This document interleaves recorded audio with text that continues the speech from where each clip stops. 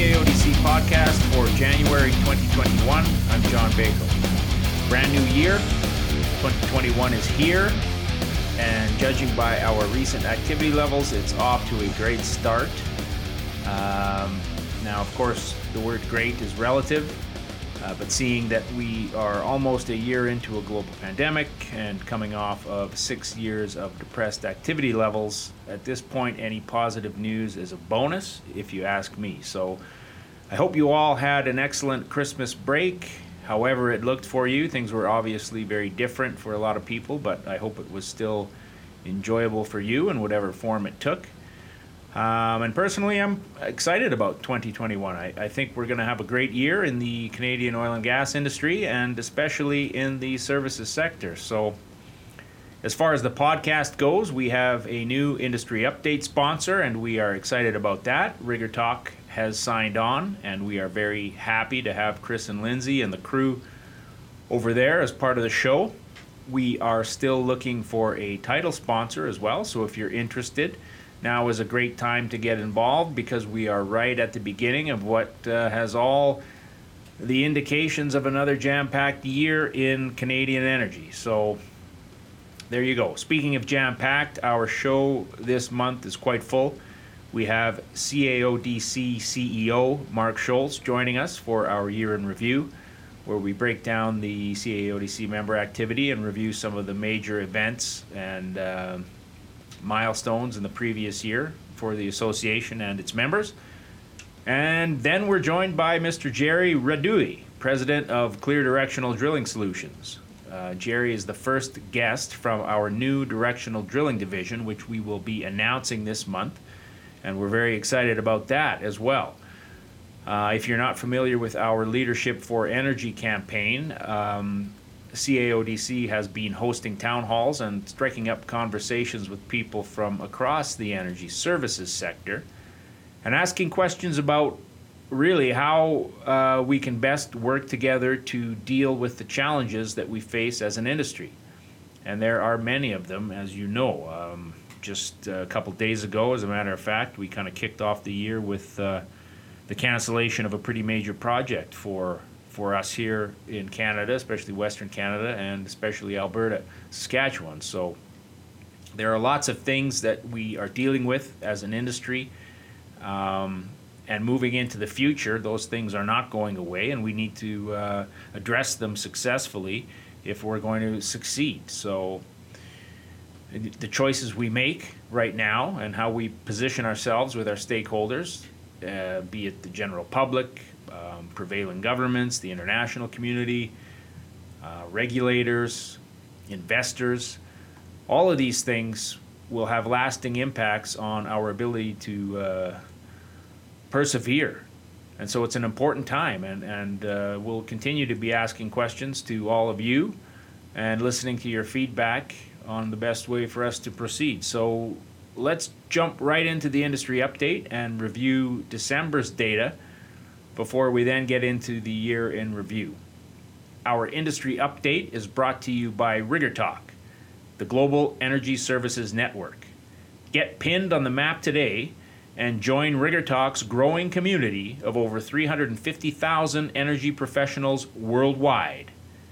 You can find them at riggertalk.com. Okay, on the drilling side, in December we had 2,503 operating days compared with 3,639 in December of 2019, for a decrease of 31% year over year. That same 31% decrease we saw last month as well. Active rigs for the month averaged 98, down from 159 in 2019, or a decrease of 12,200 jobs year over year. Our registered drilling fleet as of January 1st is 488, down 8 from last month and down 26 from January 1st, 2020, when we had 514 registered rigs. For a bit of perspective, we began 2014, the beginning of the downturn, with 826 registered rigs. So we've lost about 41% of the fleet over the past 7 years. Provincially, in December, Alberta averaged 71% of active rigs, BC had 17%, Saskatchewan 11%, and Manitoba 1%. In 2019, Alberta had 71% of active rigs, Saskatchewan 18%, BC 6%, Manitoba 2%, and we had 3% of rigs with no province specified. Obviously, the biggest shift in provincial distribution year over year is the increase in drilling in BC, with that province seeing an 11% gain exiting 2020. The other storyline coming out of 2020, and one that will be interesting to watch in 21, is the ratio of oil to natural gas wells. In December of 2019, on average, 106 rigs were drilling for oil and 43 were drilling for gas. In December of this year, 52 rigs were drilling for oil and 43 were drilling for gas. Looking at the early January numbers, it seems oil wells are starting to outpace gas again so far in 21, and it'll be interesting to see just how things break down as the year progresses. On the service rig side, operating hours in December were down 19% over 2019 totals. This year we saw 71,582 op hours versus 88,334 in 2019, or a decrease of 16,752. Month over month, we had 76,122 operating hours in November, so we're down 4,540 hours or 6%. The working service rig count was down 1 from last month to 446 and down 67 year over year. Hours per working rig are up 5 year over year from 112 to 117, and they are down from last month's 125. Provincially, on the service side, Alberta saw 67% of activity in December, Saskatchewan 26%, BC 4%, and Manitoba 3%. Last year, the provincial breakdown had Alberta at 71%, Saskatchewan 20%, BC 4%, and Manitoba at 3%. So Saskatchewan has lost essentially 6% of activity, and Alberta has gained about 4% of that year over year. According to their January 12 short-term energy outlook, the U.S. Energy Information Administration is forecasting U.S. energy consumption will rise by 2.6% in 2021 after falling by 7.8% in 2020. For the year 2020, EIA estimates that global consumption of petroleum and liquid fuels averaged 92.2 million barrels per day, down 9 million barrels per day from 2019. In 2021, they anticipate consumption growth of 5.6 million barrels per day for a total of 97.8 million.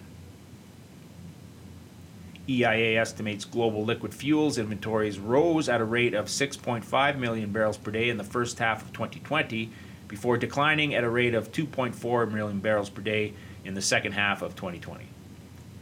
They forecast global inventories will continue to fall, declining at a rate of 600,000 barrels per day in 2021. On the production side, EIA lists a decline of 900,000 barrels per day and predict an additional 200,000 barrels per day will fall off this year, which supports their estimate for WTI pricing of $49.81 US, significantly higher than their listed 2020 average of $39.17. Switching to gas, EIA expects Henry Hub prices will rise to an annual average of $3.01 per million British thermal units in 21, up from the Henry Hub spot price average of $2.03 last year.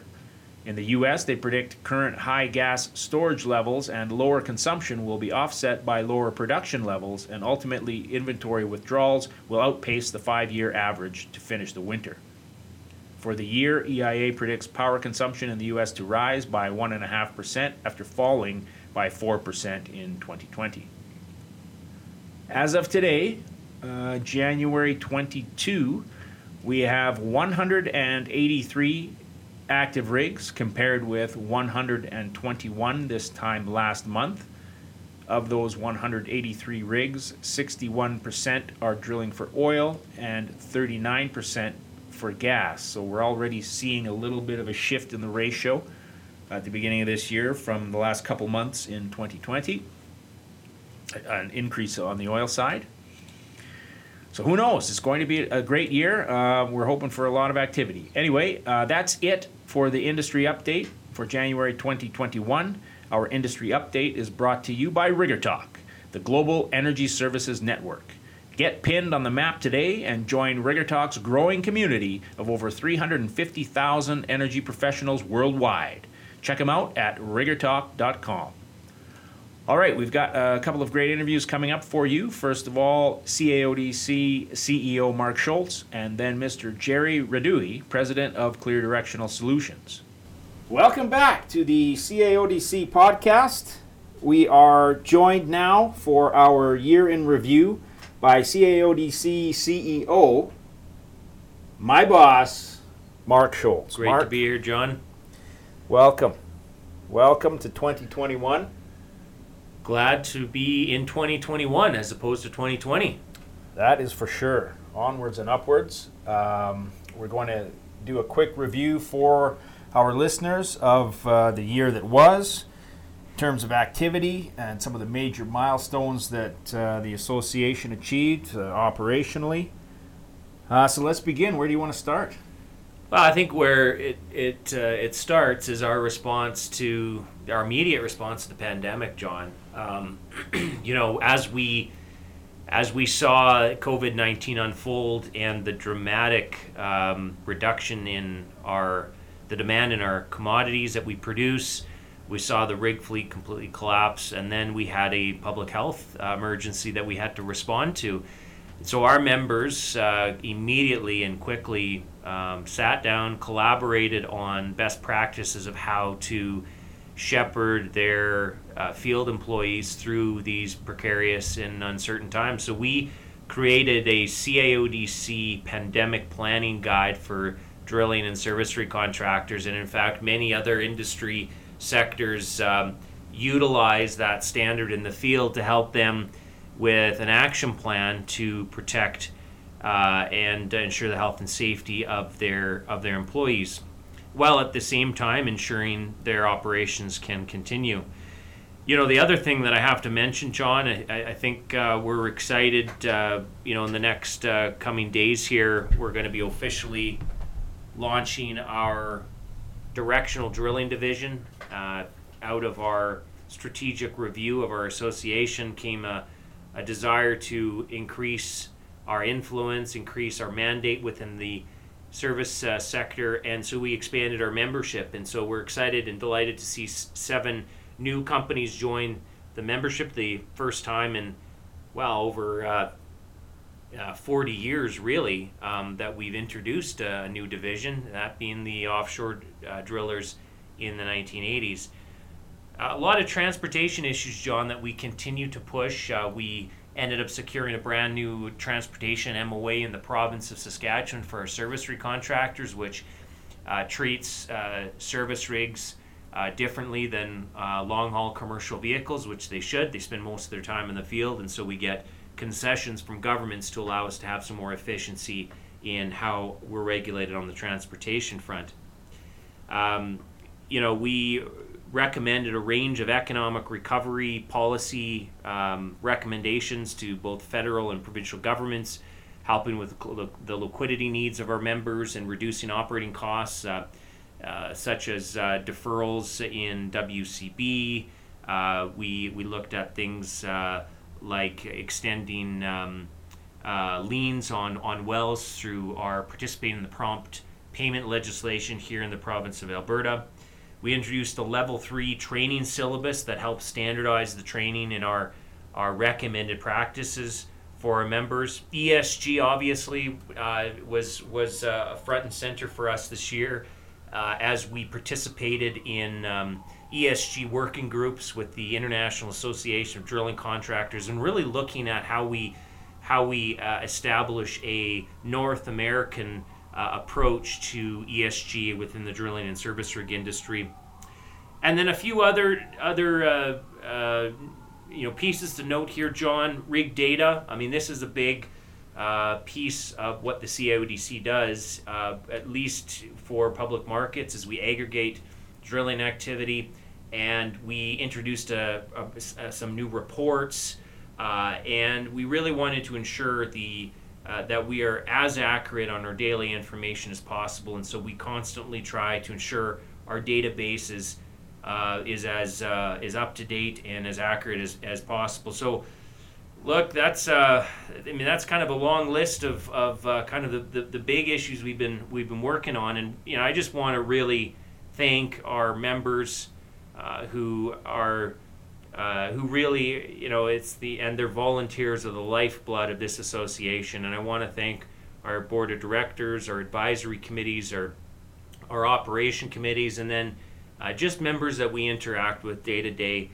I can tell you, John, both you and I know this, that our culture internally within CIODC is absolutely relentlessly devoted to ensuring that our members succeed and are successful and have a business environment that they can be profitable in. And so we work day in and day out to ensure that our members are always front and center on the public policy front, and to make sure we always have their back. So, Well, and a couple of points there. You mentioned rig data, and I'd like to thank all of the rig data admin who did a fantastic job of getting their data input into the system.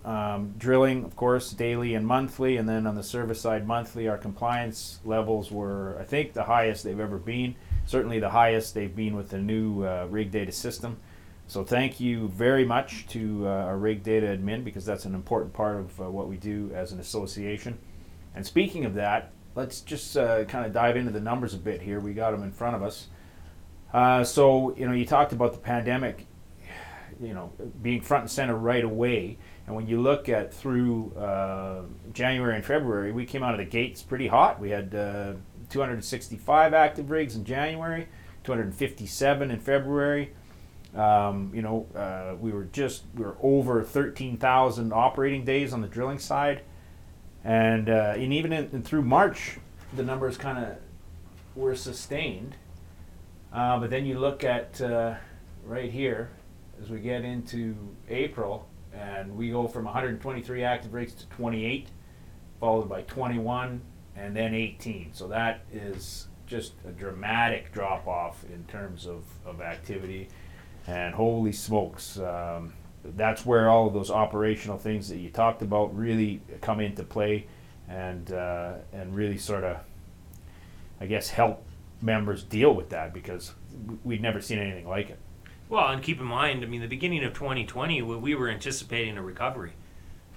We were back in 2019, at the end of 2019, when we were forecasting, we fully anticipated 2020 was going to be the recovery year, and it started to look that way. If you look at the numbers in January and February, we're definitely moving in the right direction, and then the rug just basically got pulled right from underneath us, and you lost essentially 30 million barrels per day that came off the demand market, and it just completely collapsed the rig fleet, which is understandable. There was very uncertain times. I remember very, very clearly when I was sitting in my office in the middle of June, and we get our rig reports every day, John, you and I, and we carefully watch that. There were 6 rigs working in all of Western Canada. It was a really scary part of the year, and nobody really knew what was going to happen. There was a lot of anxiety. The problem that, I guess the encouraging piece in all of this is 2021 is starting to kind of shape into the recovery year that 2020 was supposed to be. We've seen, in fact, when we came out with our 2021 forecast, John, in November, we didn't think we'd get above 80 rigs in Q4, and we didn't think we'd get above 120 in Q1. Well, I can tell you, Q4, we've completely blown that forecast up. Well over 100 rigs. We'll get the numbers. What were the actual numbers there? So we were up, Q4, we were up 15 over our forecast. Okay. So we were forecasting 80, and we were at 95. And then on op days, we were forecasting 7,400, and I believe we finished at about 75.25. So we were up about 100 and a quarter on op days. So, but a significant jump even now, just in the first couple of weeks of January, we're seeing another jump again. So, moving in the right direction. Yeah, and I mean, and after speaking with a number of our members over the last months of 2020 and then into January, there appears to be a resurgence of optimism. I think everyone is kind of still very much holding their breath and not wanting to jinx anything, but I think most drillers and service rig contractors today would say,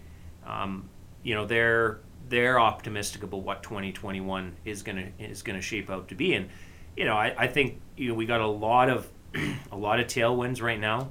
We have Pfizer, Moderna, Johnson & Johnson apparently has a new vaccine that's going through regulatory channels, one that doesn't need to be chilled for as low as the Pfizer vaccine, and they're saying that you don't need a booster. So all of these are pointing to reduced restrictions, greater ability to travel, and I can tell you, John, I mean, one of the things that I miss the most about my role at CIODC is meeting with our members in the communities that they operate. And it's twice a year I head on the get on the road, travel from Souris, Manitoba, all across the beautiful prairies of Western Canada into Alberta, and then getting into Grande Prairie and Fort St. John to meet with our members. And that's one of the things that I truly miss, post the COVID, on the restrictions. And I sincerely look forward to being able to get back on the road again to meet and talk to our members, and so we can get to the good work our association is known for. And hopefully having some positive conversations. And so just on a commodity price, from a commodity price perspective, I'm looking at the charts here. So January 2020, a year ago today, the WTI pricing was $51.45. Today, it's telling me that we're at, this is the 18th of January, 51.01. I guess if I refresh the page, 52.33 is what it's telling me today. So we're about the same level. We're starting the year off the same way we did last year, I guess with the exception of higher gas prices. So really, if we can, obviously we saw some unprecedented things happen last year, and I think the odds are pretty good that that's not going to happen again this year. So this could be the year. This really could. We're focusing on being positive this year, and our members deserve it. They deserve a good year. Yeah, I couldn't agree more. I think, like I said, that there are the tailwinds that we see budding right now in front of us. I think one of the big news stories, I think, for 2021 is going to be on natural gas, and we're starting to see, with the stats just even show the dramatic change in ratio between oil and gas just in 2020, and the migration to more rigs into those hot pocket areas of the the Montney, to name just one of the kind of the main gas plays in Western Canada. And we're seeing with the a bit more of the stabilization and long-term pricing prospects for gas. That's going to be very good news for both gas producers and contractors that are looking to kind of diversify their market. The other interesting piece is got these new budding industries like geothermal and hydrogen, and we were just talking to a contractor that is in the helium business, drilling for helium in border of Saskatchewan and Alberta. So I think as these new industries grow, it allows our members to kind of diversify into other sectors, which will maintain and hopefully grow the overall demand for the services that we deploy. But as we we constantly share with policymakers that are a bit short-sighted and not really in tune with reality, that in order for some of these other industries to grow, you need a well-functioning, sustainable oil and gas sector, and the services profitable in that sector in order to branch off to drill in these other kind of clean growth initiatives like hydrogen and geothermal. One of the things, of course, that supports that is infrastructure. We had a bit of a, I guess, bad start to the year with respect to the Keystone XL announcement yesterday, or I guess Wednesday, 2 days ago. We released a press release yesterday expressing that we were disappointed with that decision. Your thoughts on XL and what we need to do if indeed, well, I mean, all signs are pointing to that project being stopped. What are your thoughts on how we proceed as an international, or sorry, as a domestic industry here? Well, I mean, there's a couple of things at play. One is you can't allow this decision to go without I think a measured response, and I think we're starting to see some premiers in Western Canada, float the idea of some tariffs or some sanctions that would, I think, strongly indicate our displeasurement with the decision by the Biden administration. I think you have to respond in a measured way because you cannot let this take a precedence. We have other pipelines, intercontinental pipelines that are going to the United States, such as Line 3, to name one. Another one would be Line 5, which the state of Michigan has now put some efforts together to try to blockade that 60-year existing pipeline. So you can't let the Americans get away with that. We have to respond as a country, and I hope the government will take the same Team Canada approach as we did when the Trump administration decided to renegotiate NAFTA and put tariffs on our aluminum and steel products. The second piece that I would more on a positive note. So what I would say is I think this just puts more pressure on the importance of building TMX, but then also looking at it strategically, determine, look, we need a Canada First energy policy. And that means that we have to think critically about the domestic energy systems and linkages between our own provinces and country. And that means, possibly looking at seriously resurrecting another Trans-Canada pipeline that would ensure the security of supply to all Canadians. The last thing I would just point out, John, is as hard as it is to see Keystone be in this type of predicament, we're starting to see announcements by the Biden administration that I think is actually going to benefit Canada. We're already starting to see them increase environmental scrutiny, environmental regulations that, quite frankly, Canadians have been dealing with and complying with for a very long time. And I'm thinking things like methane emissions and waste management, flaring, etc. All of these things, I think the federal government under Biden is going to take a much more assertive role. And the other thing is they're closing up the ability to drill on federal lands. This is all going to create another potential reduction in supply for American production, and that's going to be an opportunity for Canadian production to actually increase and more investment to come into our country. Good news. Well, we'll put you on the spot then. What do you see happening for 21 for our members, and how do we exit the year? Well, I mean, I think the start is we've already put out a forecast. That forecast has already been basically blown up. I think, quite frankly, that's great. It's great to be wrong in a forecast where you're much more pessimistic and it ended up being better than you were anticipating. I think we're going to continue to see a gradual increase year over year in both rig count and operating hours and operating days for the drilling side. We're starting to see pricing stability. The decision by OPEC to, particularly Saudi Arabia, to maintain maintain a supply discipline is very encouraging. And then, of course, we know that the world is going to consume energy. And as we get out of this pandemic, the demand for our products is only going to increase. And that means that's going to elevate pricing even more and create price signals for more capital deployment in Western Canada, which is ultimately going to help the Canadian operations. On the offshore side, we're already starting to see some more exploratory wells being drilled. I mean, all of that is boding well for the prospects out in the East Coast.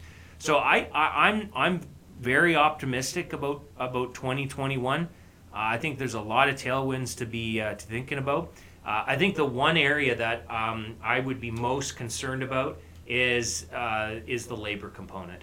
And we've lost, John, as you know, we've lost so many people from this industry. It's been a long fought 6 years, more than 6 years.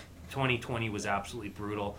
So as the activity improves, we are now at basically ground level of cultivating new relationships with workers, bringing more individuals back into our business, trying to signal the long-term prospects and the exciting opportunities that are found in our industry. That's going to take time, but in the end, there is a demographic out there that really enjoys the prospects of working hard, getting rewarded for that, and being able to work outside and to have that camaraderie with a crew is something I think many in Western Canada and the country, because think about how many people move from the Maritimes, Quebec, Ontario to work in the Western Canadian oil patch. That is going to take some time, but again, huge opportunities down the road. Excellent. And I guess just before we go, from your perspective, where are we at with the SRP, and what do you see happening on the service rig side? We came through the year with, I guess, a little bit of trial and error when we received the influx of capital from the federal government for the abandonments, but I think that things have, can you give us an update there? Where are things at, and what do you see for that program in terms of underpinning the service sector this year? Well, what I can tell you is there's no question, and I think every one of our listeners and members know, it was a bumpy road to start off. We didn't see dollars in the pockets of our contractors and basically boots on the ground. It was frustrating, I would say, really for the first 3-4 months. But what we're starting to see now, John, both on the Alberta program and the Saskatchewan program, is we're starting to see a lot of activity being driven from this. We are seeing money in the pockets of workers and money and revenue in the pockets of service rig contractors. I've talked to a number of service rig contractors over the past couple of weeks, and in fact, one said that about 70% of their activity is based on the Saskatchewan and the Alberta program. So there's no question things are working in the right direction. This was always supposed to be a buffer for our industry to have some meaningful work, and in fact, what we're actually starting to see is an elevation in the demand for production work as well. So when we see an elevation for production work, because of course we're seeing an increase in drilling, you need completions. That means that we're actually seeing a really robust market being created within the service sector that's helping to increase prices and rates, which is great. And quite frankly, it's getting so many people back to work, which is really the whole point of the program. And it was a bumpy road again, but we're starting to see those efforts to get the design of this program right. We're starting to see the results in real time. Excellent. Well, thank you very much for your time today, Mark. We appreciate it. We all look forward to having a great year this year, and a lot more great guests on the podcast. So we started it off right with CAODC CEO Mark Schultz. Welcome back to the CAODC podcast. We are joined now by Jerry Radui from Clear Directional Drilling Solutions. Jerry, thank you very much for joining us today. Thanks for having me, John. We are very excited to announce the first new division since offshore was taken on in 1980, the Directional Drilling Division. And we welcome you as our first guest from that division. For our listeners who might be unfamiliar with directional drilling, can you give us a quick overview of what a directional driller does and what type of equipment is used, et cetera? For sure. So directional drilling basically uses a downhole motor combined with like a guidance system. For instance, you can think of it like as a compass or a global positioning system that tells you where you are at any point in time in the downhole environment. And the reason for directional drilling is mainly to extract greater reservoir from the place that the E&P companies are drilling. Okay. What have some of the challenges been for you guys over the past several years? We've just come through, 5 of the worst years probably on record. And we know from the traditional drilling and service rig space that things have not been good. Of course, we suspect this is identical for you guys. But can you tell us maybe what some of the challenges are specifically to your sector that you've experienced? Yeah, I would say, to be honest with you, John, it's very similar in nature to the big rigs and the service rigs. Challenges, whether they be geopolitical, whether they be pricing erosion, whether they be, for instance, manpower. Those have all been the main challenges, and we all share that equally amongst the different service sectors in the upstream and the downstream sector. Yeah, manpower is a huge issue. Where are you guys at right now? I mean, things are slowly starting to improve. Are people coming back? I mean, anecdotally, have you seen people leave? Are they gone for good, or is there some, I guess, optimism out there as far as you can tell right now? Are people looking at coming back? Yeah, the challenge is that we expand and contract like an elastic band, where in other parts of the world we have steady drilling and steady programs, and those programs are laid out for years and years. We're here, we've got our winter drilling, and even though we've got a lot of American companies that own properties and drill in Canada, they still have a tough time wrapping their head around that, first quarter is super busy. So getting back to your original question, the challenge is guys don't want to come back because they've already have established jobs where their families, their home lives are now accustomed to them being at home in the evenings as opposed to working in the field for, 2-3 weeks at a time and then coming back. So it's been very, very difficult to attract people that have left. All that being said, though, we're blessed with the fact that a lot of fellas have hung in there and they've been waiting to go to work, right? And those guys are real champions of our industry, right? They're real troopers, right? And hats off to those guys for helping us through these times. Yeah. Jerry, one of the things that we often hear about in our industry is the innovation and the technology that has been deployed in our sector, and I'll just say the service sector more broadly. I look on the drilling side in terms of higher horsepower for pumps and pressure systems, 7,500 PSI pressure systems, that has really unlocked, I think, our ability to optimize drilling techniques and really ultimately produce oil and gas much more efficiently.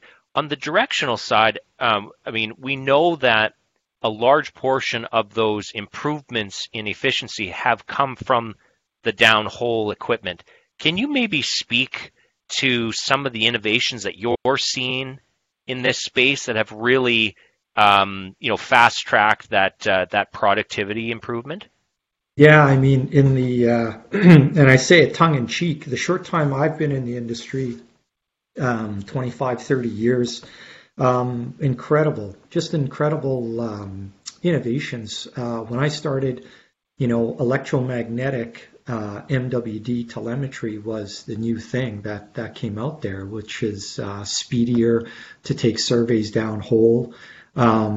So that's progressed to logging while drilling tools, more sophisticated logging while drilling tools that give us characteristics of the geological formations, to things like rotary steerables, steerable systems, to dual telemetry. So having two types of telemetry downhole at the same time, whether it's positive pulse and electromagnetic functioning at the same time. So in a short period of time, there's been quite a bit. So I would say what's been interesting here in the last little bit there's been a fundamental shift. We've gone from hardware to now more of a focus towards software. And what I mean by that is we've got a lot of innovations downhole. We've got a lot of data. What do we do with that data? So there's companies out there that are taking that data that is available, they're massaging it, and they're giving it back to clients so that they can see what they've done, where the efficiencies or inefficiencies are, to be able to drill even faster or make better use of their money financially. And I mean, obviously, to move down that learning curve, or I guess move up the learning curve a lot more quicker than I think we've seen in the past. But what about the? I'm assuming that with this technology, the skill sets and the overall competencies that you would demand in your workforce has changed as well. No. Not yet. I think. The tsunami is coming. You're going to see more people integrated that are data analysts and data experts. So you're starting to see innovations in artificial intelligence being brought into the industry, but we're just on the cusp of that. It's just coming into play, where software is going to be playing a much greater role. And data analytics, I guess is probably the right term to be using, will play a greater role. And that'll be for everything. So not just downstream, not just upstream, but downstream as well. And for all service sectors. So safe to say things have changed a little bit since you got into it. How did you get your start? You said you've been doing it for almost 30 years now?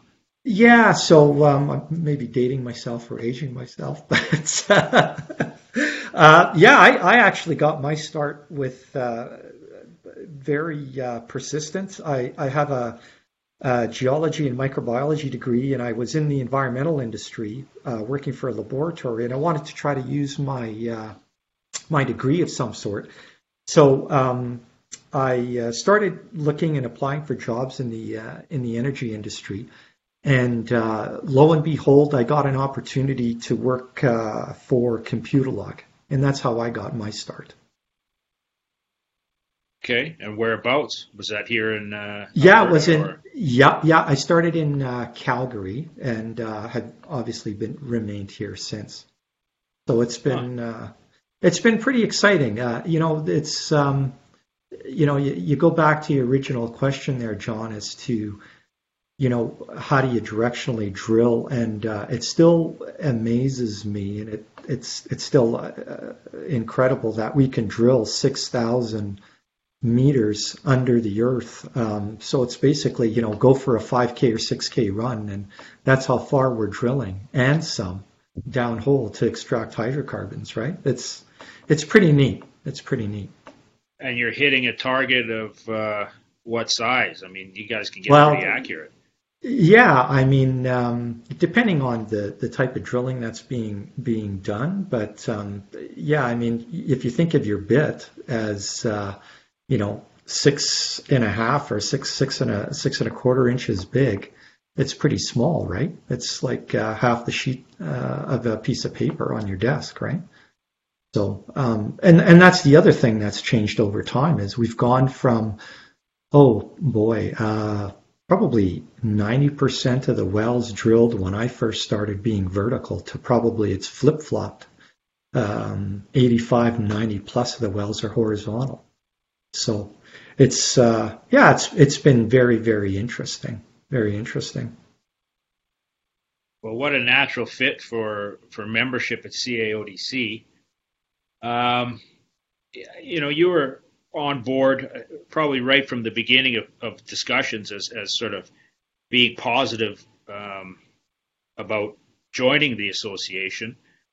Why did you want to see Clear Directional become a CAODC member?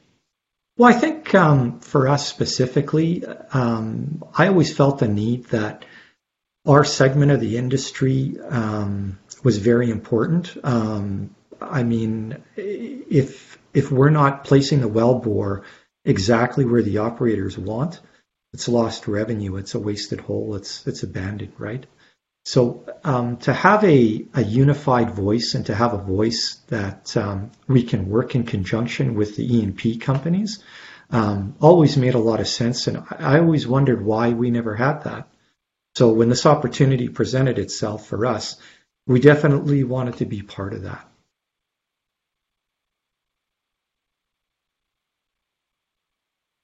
So what do you think? This is an important time for the Canadian oil and gas industry, coming off several bad years, but with a lot of light at the end of the tunnel. We've got the market access issues being solved as we speak. The prices of the commodities, oil and gas, are rising and steadying. And of course, as we look forward to coming out of this COVID epidemic or pandemic, the demand for our products will naturally be increasing. So we do have a huge opportunity. What do you think, from your perspective, what are we doing well as an industry right now? Like, what can we count on to sort of really set us apart as things turn around? Well, I think innovation for sure. We talked about that, and Mark definitely hit on that. That's super key, right? That's super key. Ability to drill wells cost effectively, right? Hey, listen, I never thought that we'd get to 150, 170 rigs here today, and we're like at 181 today. So I didn't think we had the manpower. I didn't think we'd be able to put that kind of equipment and resources to work, and it just shows the resiliency of the industry. I think we've seen some international players wane out of Canada. I think they'll come back because it's still a very, very good environment, a safe environment, and an innovative environment for people to drill in and to produce in. It's from a political standpoint, it's one of the best in the world, right? We've have exposure ourselves as an organization to other markets overseas, and what we're doing today is literally 5 to 10 years ahead of what some other operators are doing in different markets overseas, right? It speaks to a lot to the technology. Moving forward, though, I think we are going to get busy. There's a lot more green shoots that are available. I think with the recent announcement here with the new president, I think that's a bit of a stubbed our toe there. Is it a surprise? I'm not sure that it is. But having said that, I think operators here do a fantastic job of being cost effective in how they extract hydrocarbons. And I think the market's going to be attractive again. I mean, I look south of the border. And down there, they're looking at today. They're trying to do what we did 5 years ago, right? Their investors are all very tired of not getting paid dividends, so they're drilling off cash flow. We've been drilling off cash flow. The guys here have been drilling off cash flow for the past 5 years, and they've been watching and balancing their balance sheets, right? Where they're just getting plugged into that now. So yeah, I think are we going to get busier yet as the time goes on? I think for sure. I mean, your question's fairly big because the pandemic obviously plays a huge part of that. I mean, I know for myself, I can hardly wait to get on a plane and go someplace, right? So I think the amount of refineries and like for instance the airline and the tourism industry, those knobs still haven't been turned on yet. I mean, that's going to be huge, right? There'll always be a need for hydrocarbons. I truly believe that. I wouldn't be in this business if I didn't think that. It's in our daily lives. Is there a need for alternative energy sources? Absolutely. I think those are there. We need all sorts of energy to move ourselves forward. So. To answer the other part of your question, I think there's an educational process that's got to continue, and it's coming, right? It's coming. Speaking of those, those new energy sources, and I think facts are obviously, I think, in line with what you're referring to about, the longevity and the long-term prospects for oil and gas. I mean, we got a growing world that needs more and more energy, and that's largely going to come from hydrocarbons. But we talk a lot about this transition to a lower carbon economy, and we talk about these budding new entrants into kind of this energy sphere, i.e., hydrogen, geothermal. And one of the things that we often articulate to many policymakers is that, well, a lot of the energy services sector that's operating in the oil and gas sector are the ones that are going to be driving the hydrogen strategy that the federal government and even the Alberta provincial government's looking at. Can you speak a little bit of what hydrogen or geothermal may look like as a market diversification strategy for the directional drilling industry? Hey, listen, Mark, I'm no expert. All I can tell you is that we've been involved and are currently involved with geothermal wells. Okay, it is a great source. It's very effective, but it provides a small niche. Can our equipment be used for that? Can the upstream services be used for that? Absolutely. Depending on if you're talking about green or blue hydrogen, yes, indeed, our equipment, our services have direct application. I mean, I'm not sure if your listeners are aware, but on provincial border east of us, there's helium that's being drilled. We've been a part of that. Okay, that's huge. Helium's huge. Helium, people don't realize helium is used in the manufacture of a lot of electronics devices. Right? It's a rare commodity, and it's the price for it is fairly high. Okay, so are we transitioning? Can we use our services for other alternative energy? For sure. Yeah, absolutely. And are we today? Yes. Is it happening fast enough? I think it's like anything else. It goes through a transition, and it'll take time to get to a point where the economics get better for it. But for sure, today it's happening. It's happening within our provincial borders. It's happening in British Columbia. It's happening all over the world, all parts of the world.